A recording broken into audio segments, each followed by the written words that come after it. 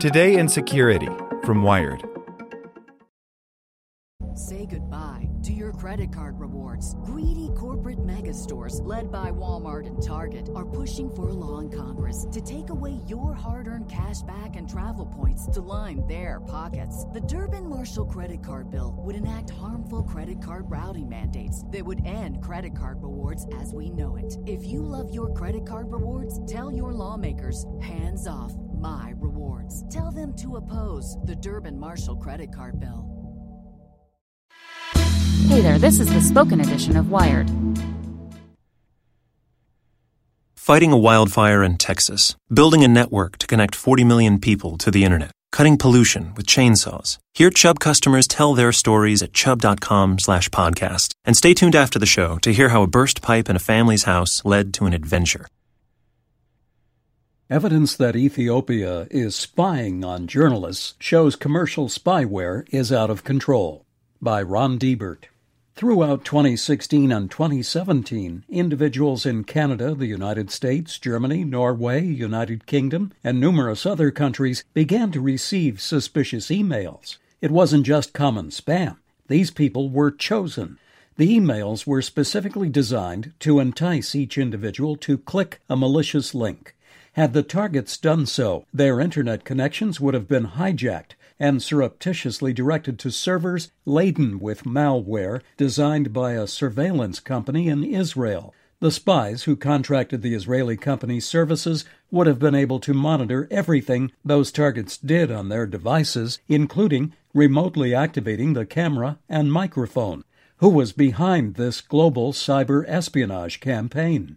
Was it the National Security Agency or one of its Five Eyes partners like the GCHQ or Canada's CSE? Given that it was done using Israeli-made technology, perhaps it was Israel's elite Signals Intelligence Agency, Unit 8200. In fact, it was none of them. Behind the sophisticated international spying operation was one of the poorest countries in the world, a country where less than 5% of the population has access to the Internet, a country run by an autocratic government routinely flagged for human rights abuses and corruption.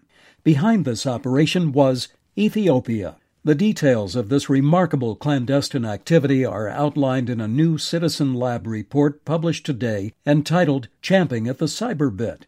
In our report, my co-authors and I detail how we monitored the command and control servers used in the campaign and, in so doing, discovered a public log file that the operators mistakenly left open. That log file provided us with a window for roughly a year into the attackers' activities, infrastructure, and operations. Strong circumstantial evidence points to one or more government agencies in Ethiopia as the responsible party. We were also able to identify the IP addresses of those who were targeted and successfully infected, a group that includes journalists, a lawyer, activists, and academics. Our access also allowed us to enumerate the countries in which the targets were located. Many of the countries in which the targets live, the United States, Canada, and Germany, among others, have strict wiretapping laws that make it illegal to eavesdrop without a warrant. It seems individuals in Ethiopia broke those laws. If a government wants to collect evidence on a person in another country, it is customary for it to make a formal legal request to other governments through a process like the Mutual Legal Assistance Treaties. Ethiopia appears to have sidestepped all of that. International norms would suggest a formal démarche to Ethiopia from the governments whose citizens it monitored without permission, but that may happen quietly, if at all. Our team reverse-engineered the malware used in this instance, and over time, this allowed us to positively identify the company whose spyware was being employed by Ethiopia, Cyberbit Solutions, a subsidiary of the Israel-based Homeland Security company Elbit Systems. Notably, Cyberbit is the fourth company we have identified, alongside Hacking Team, Finfisher, and NSO Group, whose products and services have been abused by autocratic regimes to target dissidents, journalists, and others. Along with NSO Group, it's the second Israel-based company whose technology has been used in this way. Israel does regulate the export of commercial spyware abroad, although apparently not very well from a human rights perspective. Cyberbit was able to sell its services to Ethiopia, a country with not only a well-documented history of governance and human rights problems, but also a track record of abusing spyware. When considered alongside the extensive reporting we have done about UAE and Mexican government misuse of NSO Group's services, it's safe to conclude Israel has a commercial spyware control problem. How big of a problem?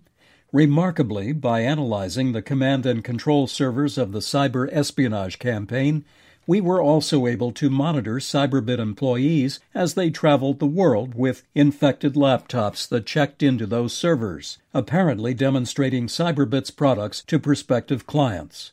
Those clients include the Royal Thai Army, Uzbekistan's National Security Service, Zambia's Financial Intelligence Center, and the Philippine President's Malacanang Palace. Outlining the human rights abuses associated with those government entities would fill volumes. Cyberbit, for its part, has responded to Citizen Lab's findings. Cyberbit Solutions offers its products only to sovereign governmental authorities and law enforcement agencies, the company wrote me on November 29th. Such governmental authorities and law enforcement agencies are responsible to ensure that they are legally authorized to use the products in their jurisdictions. The company declined to confirm or deny that the government of Ethiopia is a client, but did note that Cyberbit Solutions can confirm that any transaction made by it was approved by the competent authorities. Governments like Ethiopia no longer depend on their own in-country advanced computer science, engineering, and mathematical capacity in order to build a globe-spanning cyber espionage operation. They can simply buy it off the shelf from a company like Cyberbit. Thanks to companies like these, an autocrat whose country has poor national infrastructure but whose regime has billions of dollars can order up their own NSA. To wit, Elbit Systems, the parent company of Cyberbit, says it has a backlog of orders valuing $7 billion. An investment firm recently sought to acquire a partial stake in NSO Group for a reported $400 million before eventually withdrawing its offer. Of course, these companies insist that spyware they sell to governments is used exclusively to fight terrorists and investigate crime. Sounds reasonable, and no doubt many do just that. But the problem is when journalists, academics, or NGOs seek to expose corrupt dictators or hold them accountable, those truth-tellers may then be labeled criminals or terrorists.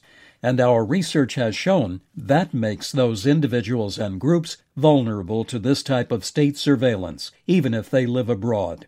Indeed, we discovered the second-largest concentration of successful infections of this Ethiopian operation are located in Canada. Among the targets whose identities we were able to verify and name in the report, what unites them all is their peaceful political opposition to the Ethiopian government, except one. Astoundingly, Citizen Lab researcher Bill Marksack, who led our technical investigation, was himself targeted at one point by the espionage operators. Countries sliding into authoritarianism and corruption, a booming and largely unregulated market for sophisticated surveillance, civilians not equipped to defend themselves. Add these ingredients together, and you have a serious crisis of democracy brewing. Companies like Cyberbit market themselves as part of a solution to cybersecurity. But it is evident that commercial spyware is actually contributing to a very deep insecurity instead. Remedying this problem will not be easy. It will require legal and policy efforts across multiple jurisdictions and involving governments, civil society, and the private sector. A companion piece to the report outlines some measures that could hopefully begin that process, including application of relevant criminal laws. If the international community does not act swiftly, journalists, activists, lawyers, and human rights defenders will be increasingly infiltrated and neutralized. It's time to address the commercial spyware industry for what it has become, one of the most dangerous cybersecurity problems of our day. This podcast was made possible by Chubb. Hear how a burst pipe in a family's house led to an adventure right now. We walk inside and it's raining. Our home was ruined. We couldn't live there. Our first concern was the kids. This was going to be hard on them. Chubb got us a place to stay in the same school district. Otherwise, it could have been a nightmare. Chubb turned a disaster into an adventure for our kids. And no one missed a day of school. Hear more stories at chubb.com/podcast.